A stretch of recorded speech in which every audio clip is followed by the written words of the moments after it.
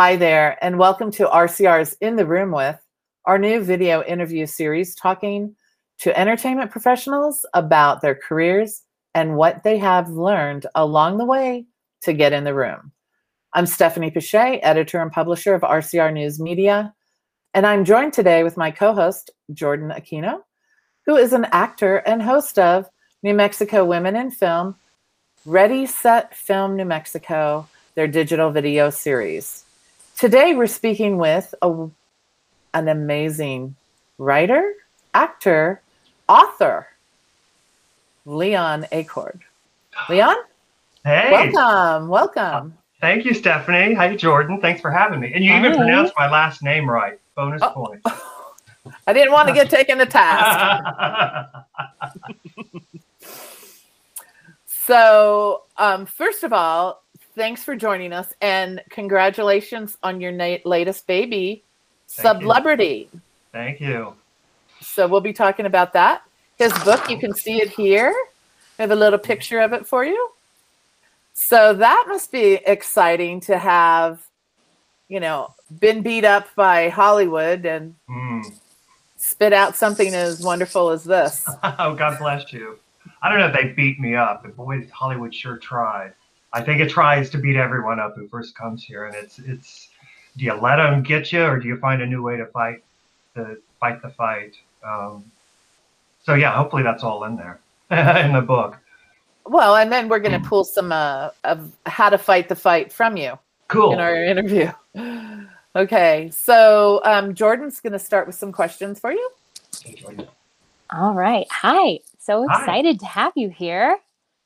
It's nice to be here. Stephanie and I go way back. I don't want to say how far back we are. Oh, that's amazing. The full picture, 10 or 12 years. We're kids. Yeah. We're kids. Yeah.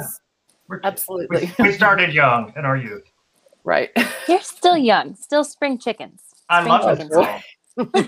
I love this woman. Well, it's mutual. The feeling is mutual. Oh, so, bless you. Leon, I have my first question for you. What inspired you to become an actor? TV, I think.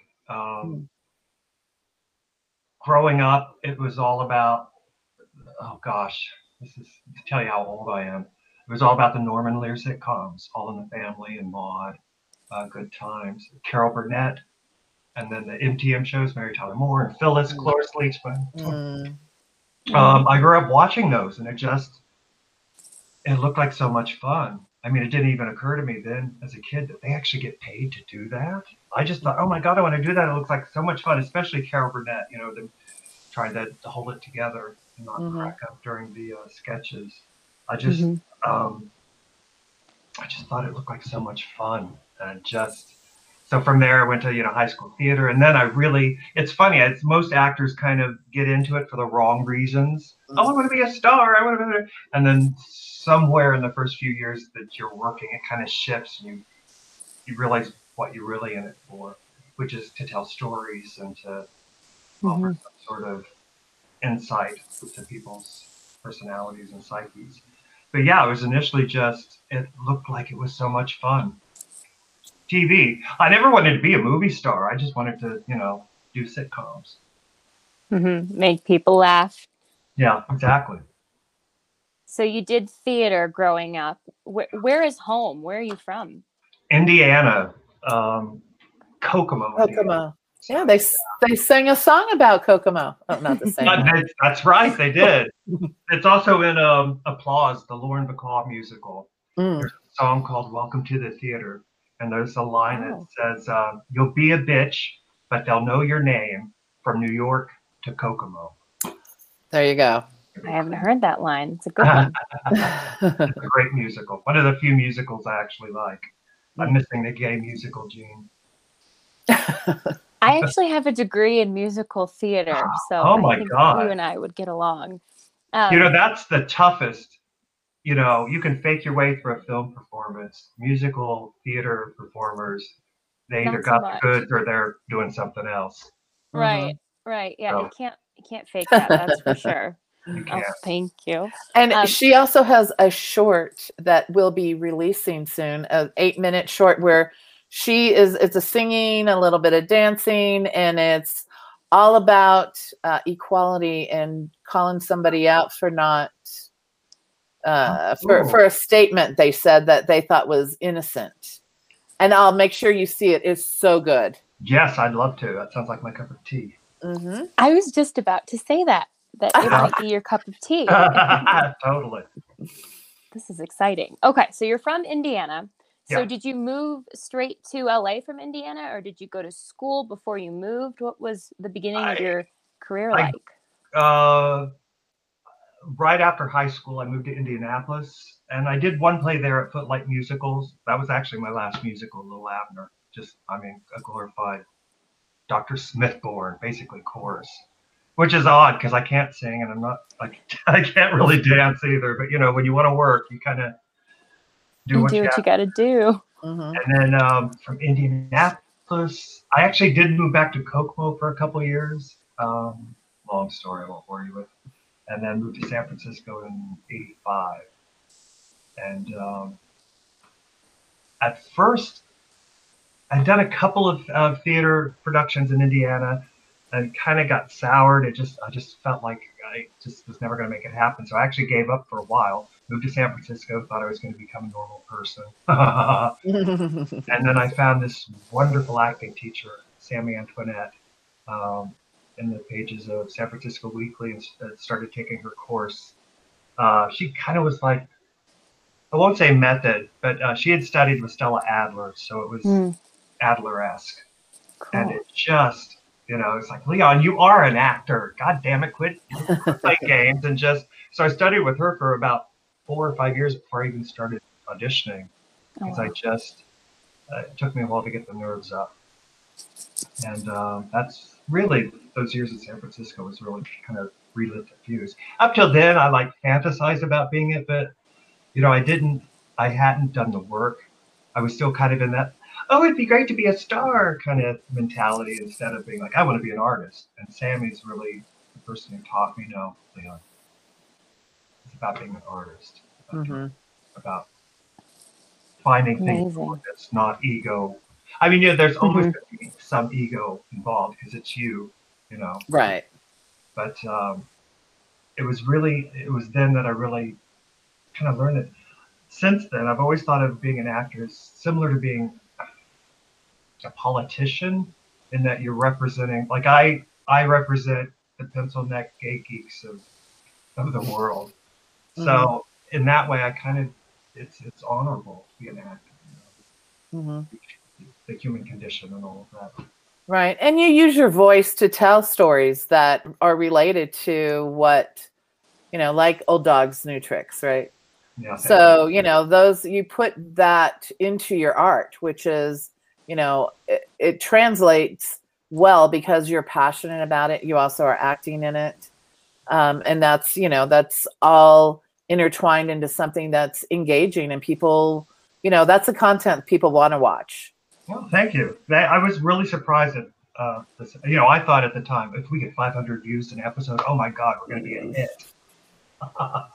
Little did I know. But one of the things I think, and I thank Sammy for this, because I got away from the I want to be a star kind of motivation.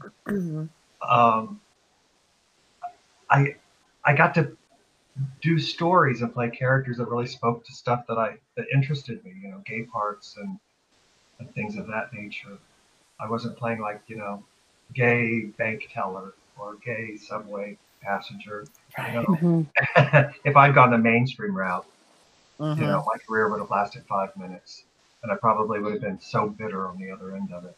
So I kind of realized pretty early on that if I was going to work, it was really going to be up to me to make most of my breaks. And I think it's something most actors should adopt, that whether it's true or not. That you can't wait by that phone because you're never going to work. Right. Right. You definitely have to make your own breaks. And that's the theme that we hear over and over as we do interviews, like this, is what is it that, you learned? And that's the big lesson to learn. One, it's not about being a star, because that will come or doesn't come. But if that's your only motivation, then it's going to, you're not going to last. You're going to have and you'll be miserable the entire time, I think.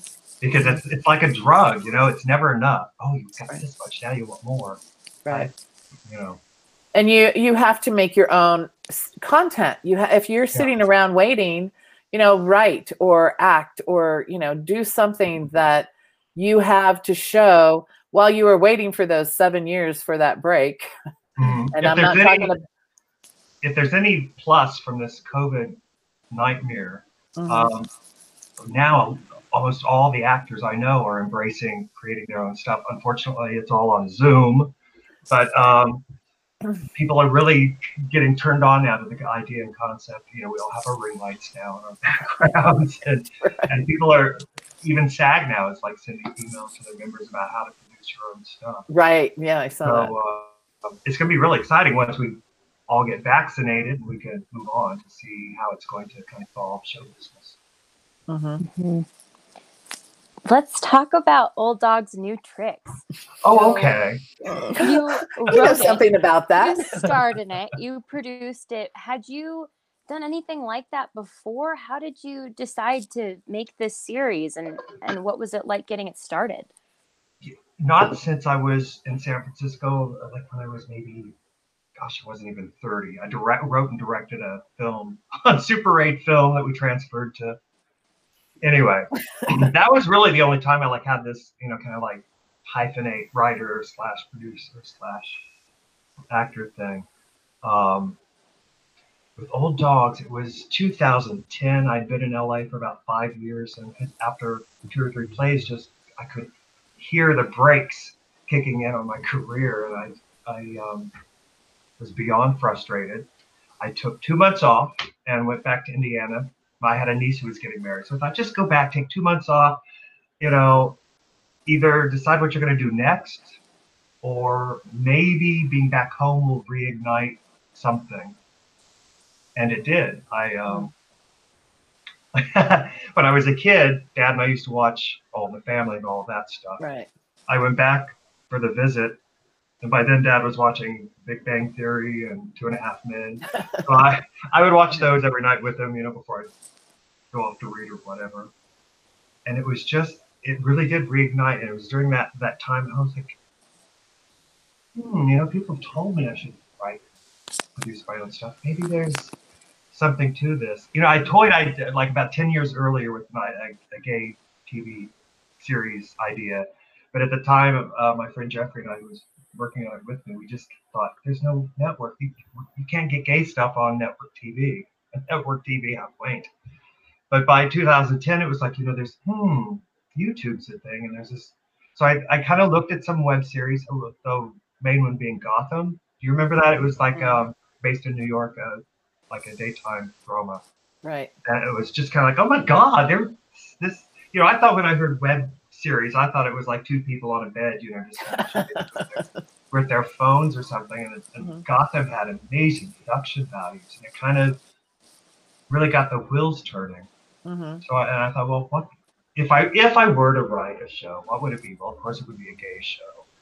And I've always been pretty big about facing your fears and embracing them. If you embrace your fears, they're not scary anymore. Right. I was 47 and thinking, oh God, I'm going to be 50 in Hollywood, and if I don't accomplish something by the time I'm 50, I'm going to just. So I thought, well, write what write about the fear, write about getting older in Hollywood, about getting older and being gay in Hollywood. So not only do you have the showbiz angle of you're aging out of showbiz, you're also aging out of, a love life. And once I had the idea and created the 4 characters, I wrote 4 personality, outlines, and it was like a bomb went off. Like every night I'd have dinner with my parents, watch a couple hours of TV, go up to my room by 9, write until about 4 in the morning. Wow.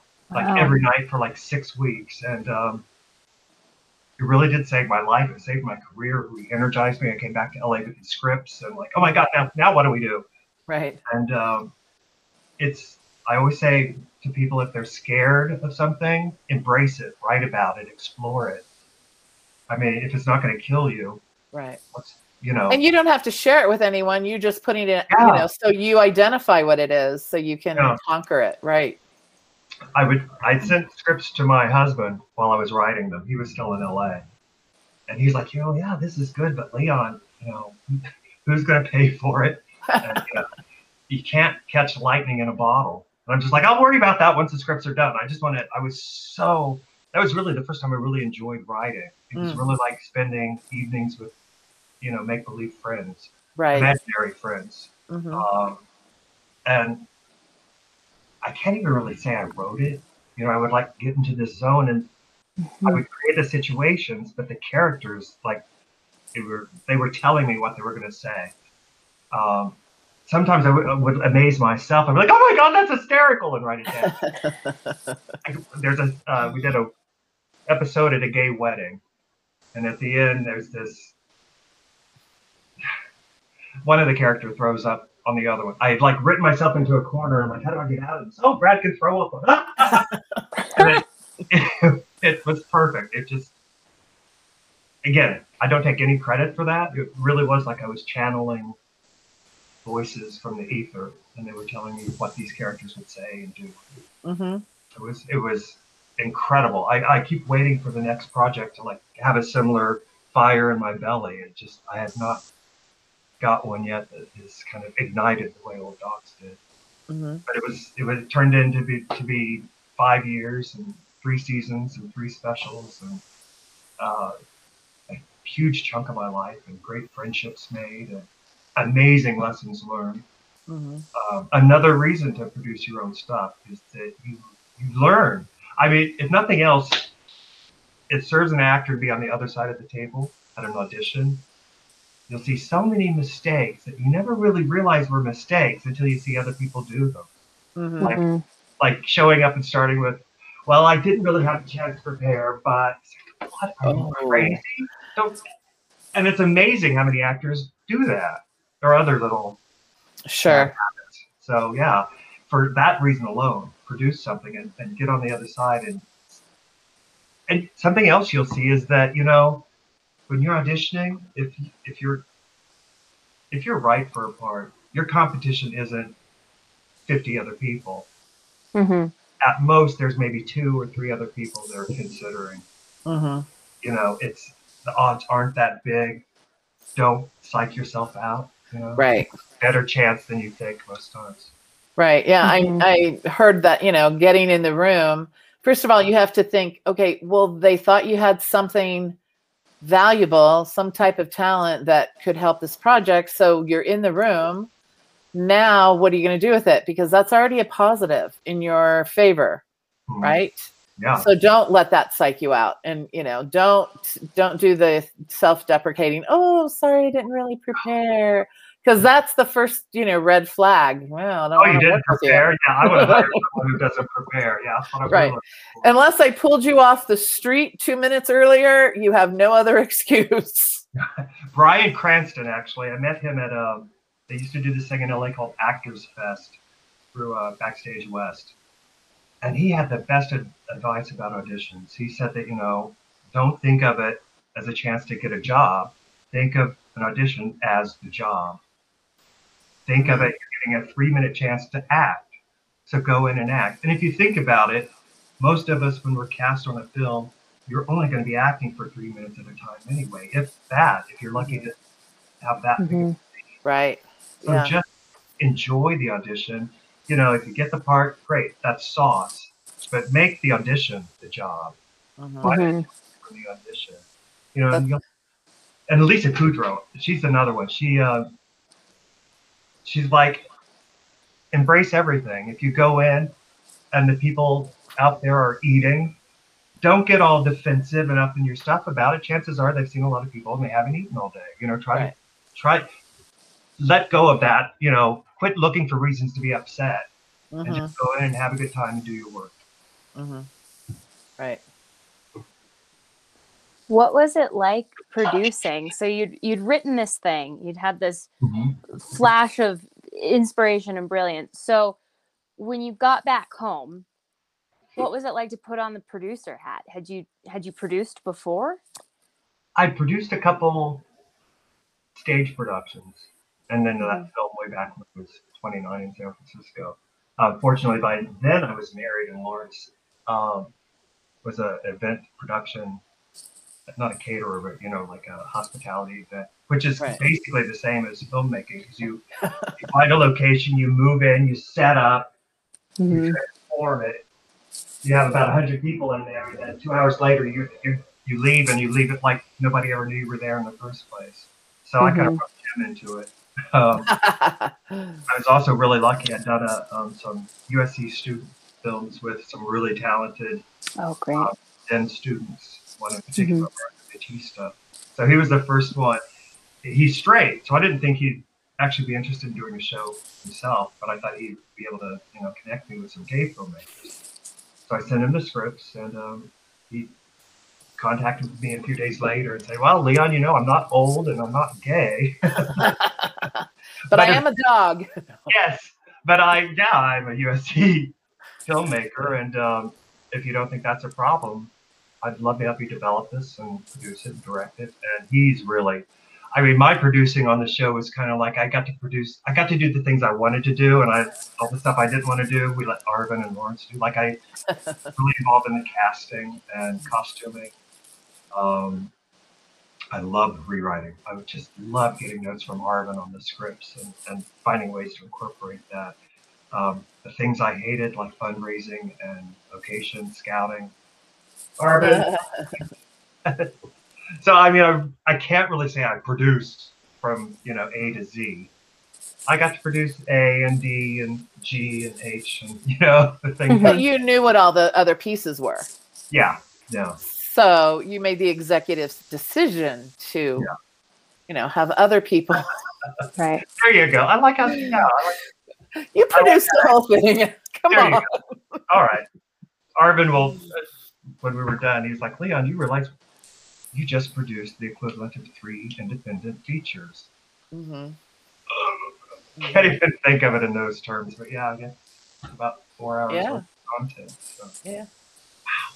There has to be an intermission so you could sell more popcorn and drinks to the people.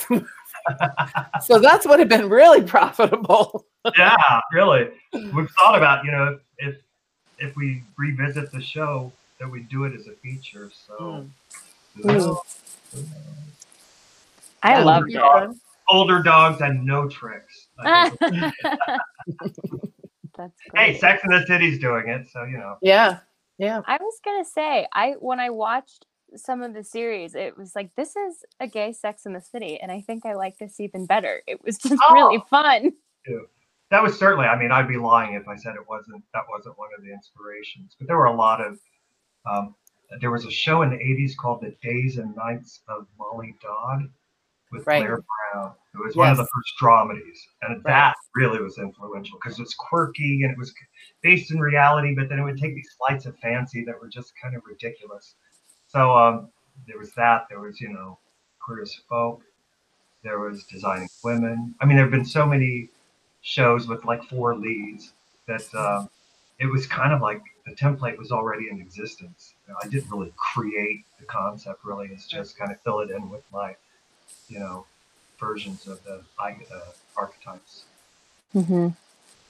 What was the reception like? Had you planned to put it on YouTube or to release it online as a web series, or were you thinking like I would do this in like a pilot or longer episodes? What were your thoughts when you decided to release it as a web series?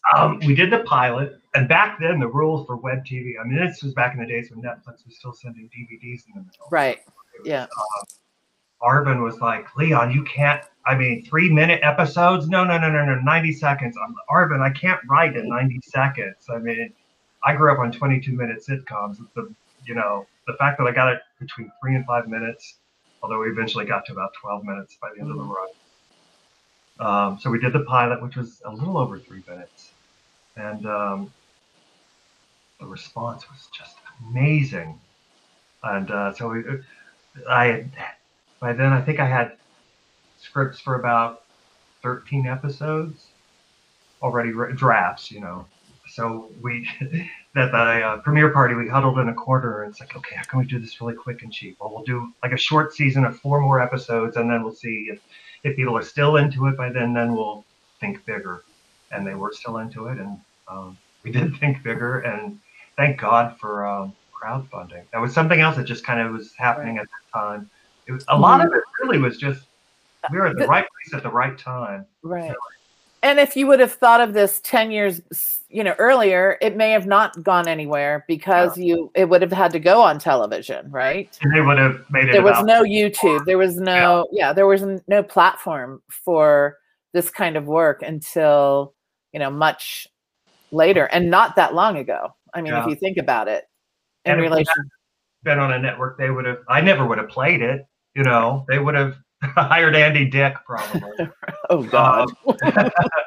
They would have notes, and as networks do. So that was another advantage of YouTube, is just that we don't have to deal with 12 people telling us what they think it should be, and that way it was just stayed organic and remained what I wanted it to be, which you don't get that a lot. No. Big star. And now it's running on Amazon. Yes. So I'm an Amazon queen. Just call me Hippolyta. Right. Exactly. That, gosh, a whole new audience. And boy, it really looks good on Amazon too. I don't know what they did to it, but it's funny. I used to have these arguments with Arvin back in the early days because I really didn't know what streaming. I just knew you could get it through your computer. I would get in these arguments that, he would rightly tell me that streaming, the quality is much higher than DVD. Oh no, Arvin, I'd want a DVD any day. No. I've watched some old favorites recently on streaming. It's like, oh my God. Look at this picture. Look at those shadows. Look at those wrinkles. Streaming's amazing. Yeah, it's everywhere. Now the hard thing is with the OTTs, where are you going to find the content, right? Yeah. Because there's so many. I mean, there's an Adam Rippon channel. I think there's a Waffle House channel. I know, but there's like the craziest, so yes, you're going to figure out what Adam Rippon's about because, but there's a lot of other channels that have weird names that, don't tell you what that is. But I was talking to Tina Sessa Ward, Anyone But Me. Yeah. And she's going to do one, but it's going to be daily dramas. And so she understands, that content development and just doing having a channel that's all dramas. And there's not a lot. So she's going to go looking for, beyond soap, because, soap opera actors, they all, they have a fan following that's crazy. And they're in web series, and they're doing, like The Bay and other things. So, you have, if you build a channel that you're going to have your content on, it's good to make it, one, easy to find, especially for the, cord cutters. But I go on, on my Vizio, and I'm looking at, I don't even know what is on these channels. And then you go in it, and it's a whole different user experience for every channel you click on. So I'm wondering how that can even be successful. But if you have a focused channel that people can come to for those, daily dramas or those kind of soap type shows, then that's, you're attracting that audience, and that helps with, getting it seen. But the other part of that is, you're on the internet. You have to build a fan following. You have to have, social media pages where people can come and connect with you. And you do that really well. You're, one of the few people that are on social and sharing things, and you're so engaged. Except for Twitter. Except for Twitter. We won't say that you've been banned for life, but it was in a good cause. Let's just say he did not die on that stake for nothing. My parents were so proud when I told them. But, there's a lot of things. Maybe you can, talk about how you get, you get who you are and your project out there for people to follow and engage with. I mean, how are you, you know, what are your thoughts on the audience building side of things? It's funny, when we first started writing and talking about the show, even then we were talking about narrow casting, and it seemed like this odd concept, but yeah, I guess. But now it's like to the nth degree. It's like it's really about, as you say, it's about niche. I'm not pronouncing it, NICHE, right, programming, and finding that small but rabidly loyal audience. Because now it's not so much about numbers as much as being able to repeat the numbers. You know what I mean? Like if you have 1,000 people who show up to every single thing you post, some people will consider you a hit. Right. Right. Exactly. Yeah. So you look at your audience, and the people that know what what you create, and they love what you create. And then let's say you go and do something completely opposite. That, how many of those people could you bring? And so as a creator, you have to think of those things. You have to think in terms of, like financing. How am I going to get money? And what can I show that I've done in the past that can be repeatable to, or can minimize risk whenever somebody's going to, give you funding, right? Something else I have to think about, but I tend to forget until someone else reminds me, is my age. There's not a lot of, people who's younger than me who want to see stories about people my age or older, unless you're really, really good, like the Golden Girls, and it becomes, I do think the more specific something is, the more universal it becomes. But when we first started doing Old Dogs, I remember even then Arvin telling me, well, Leon, the internet is really by, for, and about young people. So how are you going to get a show about old people to penetrate? Oh, thanks for the encouragement, Arvin. So I just I went on, and I didn't even really know about hashtags then. I just kind of went on Facebook. I went searching for groups who, LGBT senior was one of them. Groups about groups in West Hollywood, groups about aging as gay people, just blanket gay groups. Right. Just anything any kind of page or group that I thought might be interested. I wouldn't do that now. I was really ballsy in those early days. It's really kind of rude. What we don't know. Yeah, you learn fast. Yeah, you don't just go on a page, join it in one day, and start posting your crap without being involved and talking to people on the page. Right. Learn from my mistakes. But yeah, that's kind of how we initially found the audience. And then you mentioned soap actors, and you're absolutely right. We had the great good fortune of casting Tom Beards from Young and the Restless, the first season, and I knew him from Young and the Restless, but I had no idea how loyal and faithful daytime drama audiences are. And it's like, are you kidding me? Okay, next guest star, who can we get from daytime? Next guest star, who's available from daytime? We had so loyal that they followed us all the way to the very end. So yeah, cast daytime actors, because their audience follow them everywhere. They're very loyal. God love them. Yeah. We got written up in Soap Opera Digest. It was fabulous. And soap actors too. I mean, they show up. When they're used to memorizing, 40 pages a day. Right. They're going to know their stuff. They're going to hit their marks. They know what they're doing. They don't sweat the little stuff.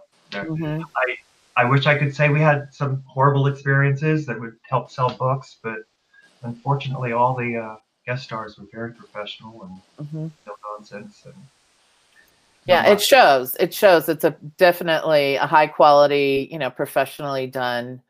Not only just the story is so good, but everybody in it, and it's just you don't look at it and say, "Oh, this was made for YouTube." It does. It crosses. No, it does. It crosses every platform, so it can play anywhere. Granted, audience, right? You want it to play for audience, not just put it everywhere.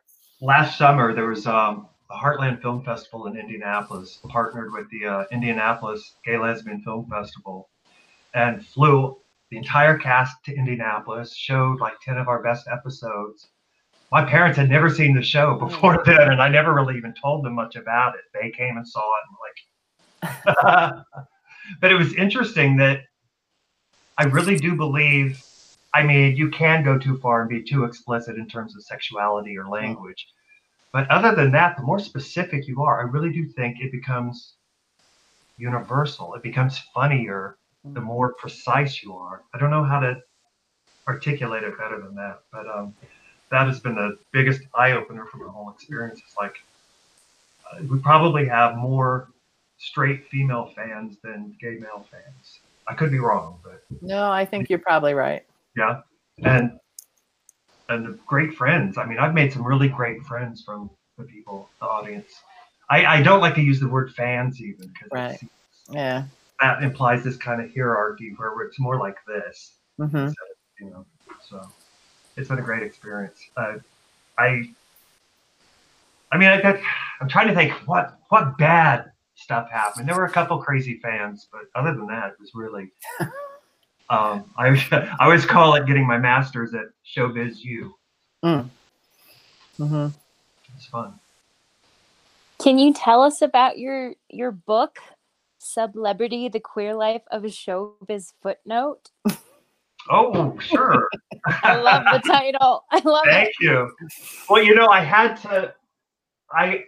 since junior high, I grew up reading showbiz memoirs and biographies and autobiographies that I've always found them to be inspiring.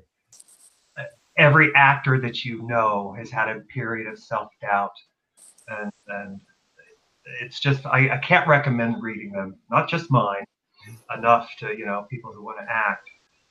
So, you know, I had this history of these books in my head, and I always thought, well, someday I'll grow up and write one. Well, who cares, right? So I found like the only way I could write one is to make fun of it, you know, make fun of the fact that it's a Hollywood memoir by a non-famous actor, and kind of tweak that and play with that. I also knew that it would have to be pretty well written, otherwise people would be like, who the hell does he think he is? You know, it's like, this has got to be funny, and it's got to be something people can relate to, and you know, let go of any grandiosity. I think I did one edit where I just went through the draft going, okay, that sounds too pretentious, that sounds like I'm full of myself, take that out. Because yeah, I wanted it to be funny. I didn't want it to be, look at what I've done, you know, please. But it was fun. It was kind of, in a weird way, the easiest thing I've ever written, because the plot's already established. You just have to figure out what you're going to highlight, and, you know, something else I had to like figure out, okay, that's my parents' story. I'm not going to tell that story because that's really, I just was an observer of that story. So that doesn't need to, you know, I did not, you know, I experienced the San Francisco earthquake in '89. It's not in there. I was lived in Oakland for the Oakland fire, and that's not in there because I just found if it wasn't about being gay or being an actor or being a gay actor, take it out. You know, I had to be very specific about the theme. Otherwise, it would just seem like, who does he think he is? Right. Right. That should have been the title. Who do you think you are? Are there any favorite stories or chapters in the book that you'd like to share? Yeah, there's this one. My favorite chapter, I can't really share it because there are several chapters about my best friend Jeffrey Hargraves, who died of cancer. Oh, I'm sorry. It's funny, I saved those chapters till the end because I thought they would be the hardest to write, and I think because I hadn't spoken about it much, they just spilled out. So that was the biggest surprise. But I guess a story I could share would be, there's a chapter called Too Gay or Not Too Gay. And I'd been working in San Francisco for probably about 5 years, getting cast in a lot of theater and some film. But every time I would go for a commercial, I would even sometimes get a call back, but never get cast and never get cast. It was starting to, I was beginning to think maybe the acting pool in San Francisco is so small that I am getting cast for these other things, but not for commercials because I suck. I don't know. So there was a casting director in San Francisco who did casting for a lot of commercials named Beau Bonneau. And he occasionally held workshops for, like commercial audition workshops. So I signed up and I thought, okay, I'm going to get to the bottom of this. I'm going to find out if I suck and if I'm doing something wrong, what it is. So there were about 12 or 14 of us in the workshop. And, you'd hand out scripts and we'd do it. And, you'd give notes to almost everybody. And I would do my scene. You're like, oh, that's great, Leon, next. Okay. So by the end of it, I had no feedback from my work. And so I was even more confused and we're starting to break down. And Beau said, Leon, can you hang out for a minute? I want to talk to you. Oh my God, he's going to tell me I stink. So everybody like puts their sides back and the room empties out. And he's very serious and he's like looks very like he just doesn't know how to tell me. I'm like, oh my God, I must really suck if he's this concerned about it. I mean, it's like he's going to tell me I had cancer or something. I mean, it was that kind of. So he took a deep breath and I took a deep breath and he said, Leon, I don't know what notes to give you because I think you've got the warmth and the skill and the talent and, you hit all the marks, you do everything you need to do. And I'm like, okay, is he going to ask me out? What's going on? Right. And then he said, but I got to tell you, you're not going to get cast because you're just too gay. And I think he thought I was going to explode, but I just kind of stood there and looked at him. And he went on to explain that, I've been in the room with advertisers and that we've been watching the tapes and you just scare the hell out of them. And instead of exploding, I mean, there was something to watch. This was like the late 90s, and it wasn't like today where you see, focused, gay representation in advertising. I thought it was incredibly brave of him. He could have just said, thanks, Leon, and not said anything. It would have been safer for him. I could have very easily had a hissy fit and made a big stink out of it. But I really admired that he did that.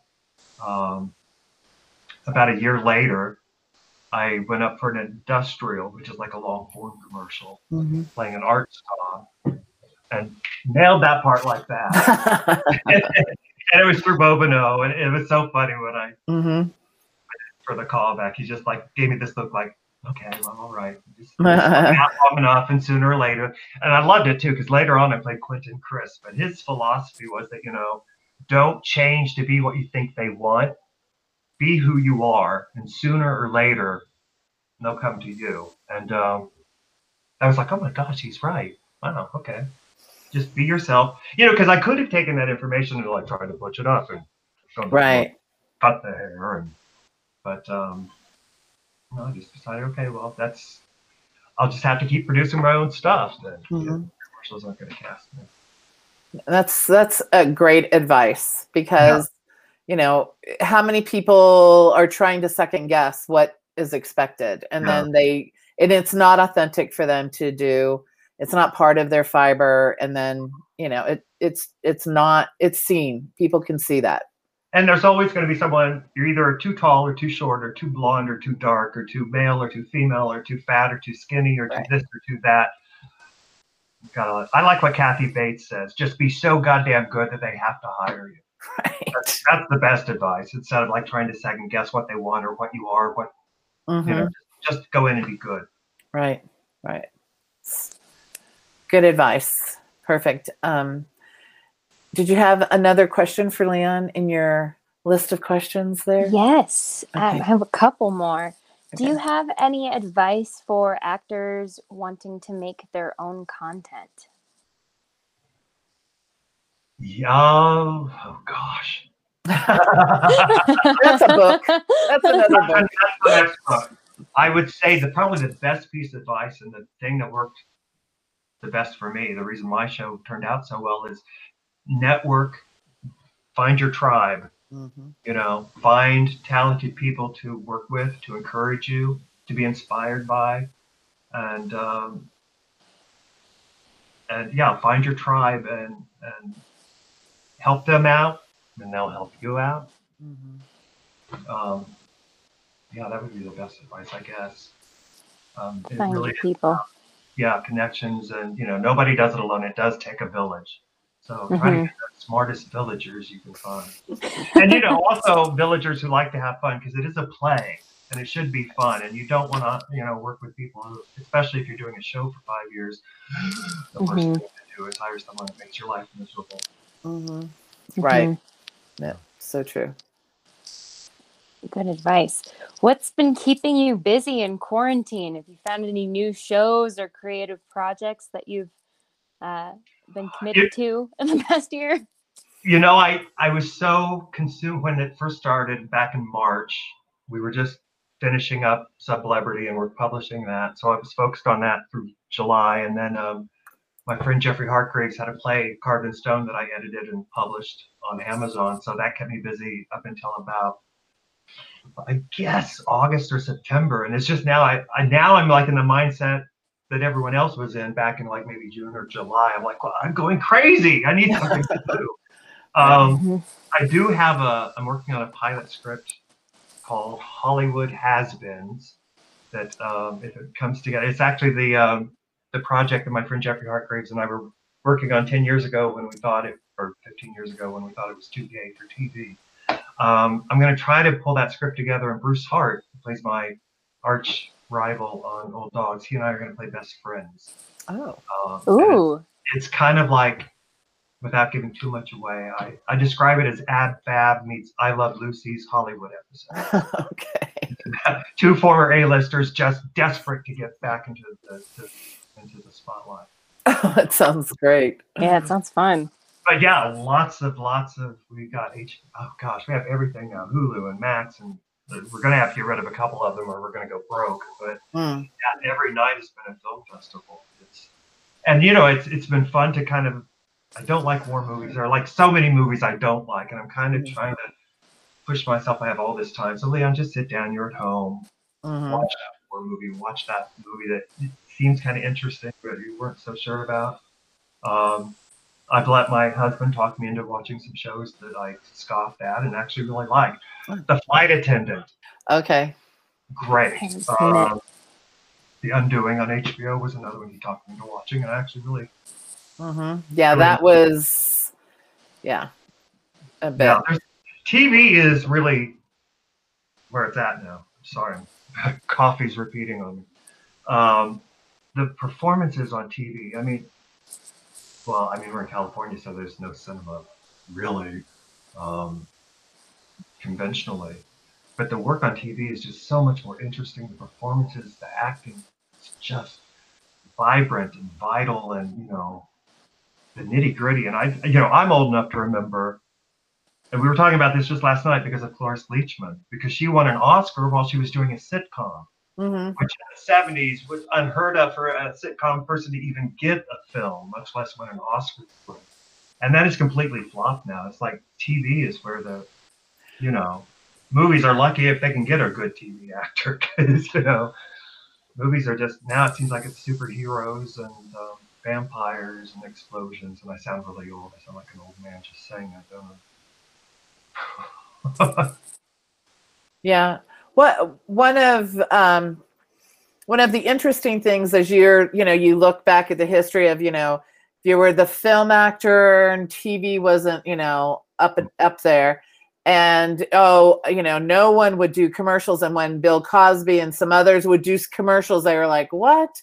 Oh, and they do commercials in Europe or Japan. Right. Yeah. And then, you never want to go on daytime if you're, been on prime time. All of these rules have kind of just gone away, and if you're acting, whether you're acting in a television show or a movie, doesn't matter, because guess where it's going to play? Yeah. Streaming on your TV. That's interesting, because coming up, I was always a fan of the English actors who would do not only TV, movies, and theater, but they'd be a lead in one thing and then a supporting part in another and a bit part in another, and then go back to play a lead, and there was never a box there. And I always thought that's the kind of actor. It's taken America about 40 to 50 years to catch up to that, but it's really cool now that I think it is happening. I see people like the cast of The New Boys in the Band. All of those actors, they're just in theater and film and TV. Get exhausted just thinking about it, but it's really exciting. I like that all these boundaries have kind of dropped. Right. And it's all just acting performance. The thing that's Broadway. I remember being when I was young, that was the ultimate in prestige, Right. particularly like dramas, plays.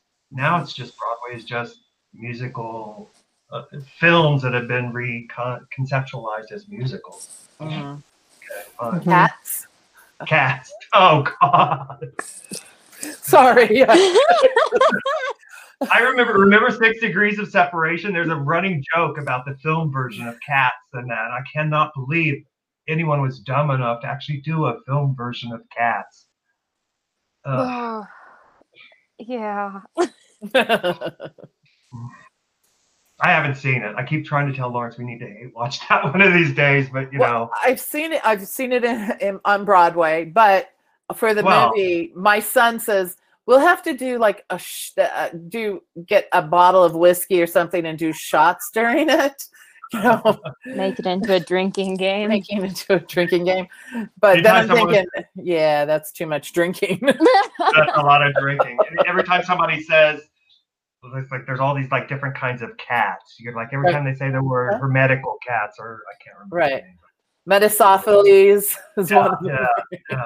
My favorite idea for a drinking game would be Gilligan's Island. Every time someone says Gilligan, you would be drunk and Gilligan.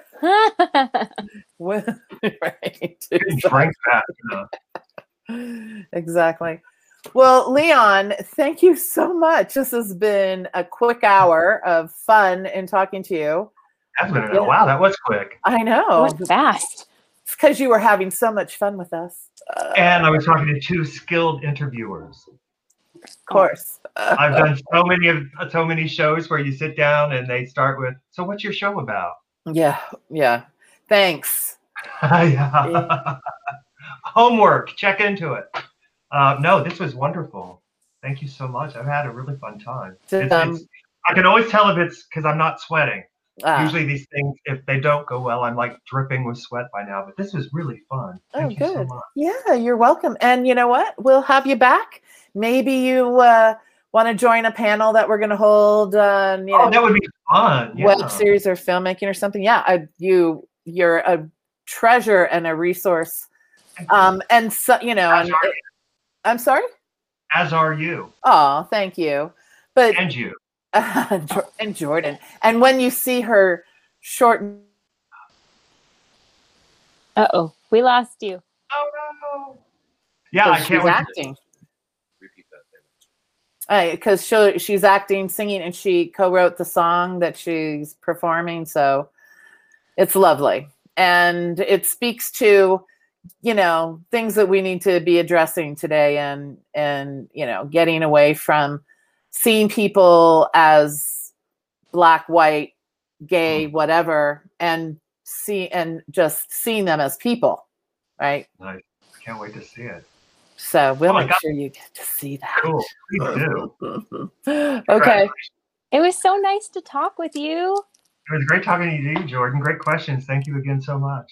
You're very welcome. Thank you. And we will talk to you. I'll link you with everything, but I'll also want, we're going to do a book giveaway for you. Oh, cool. To promote whenever we publish this up, we're going to have a little contest.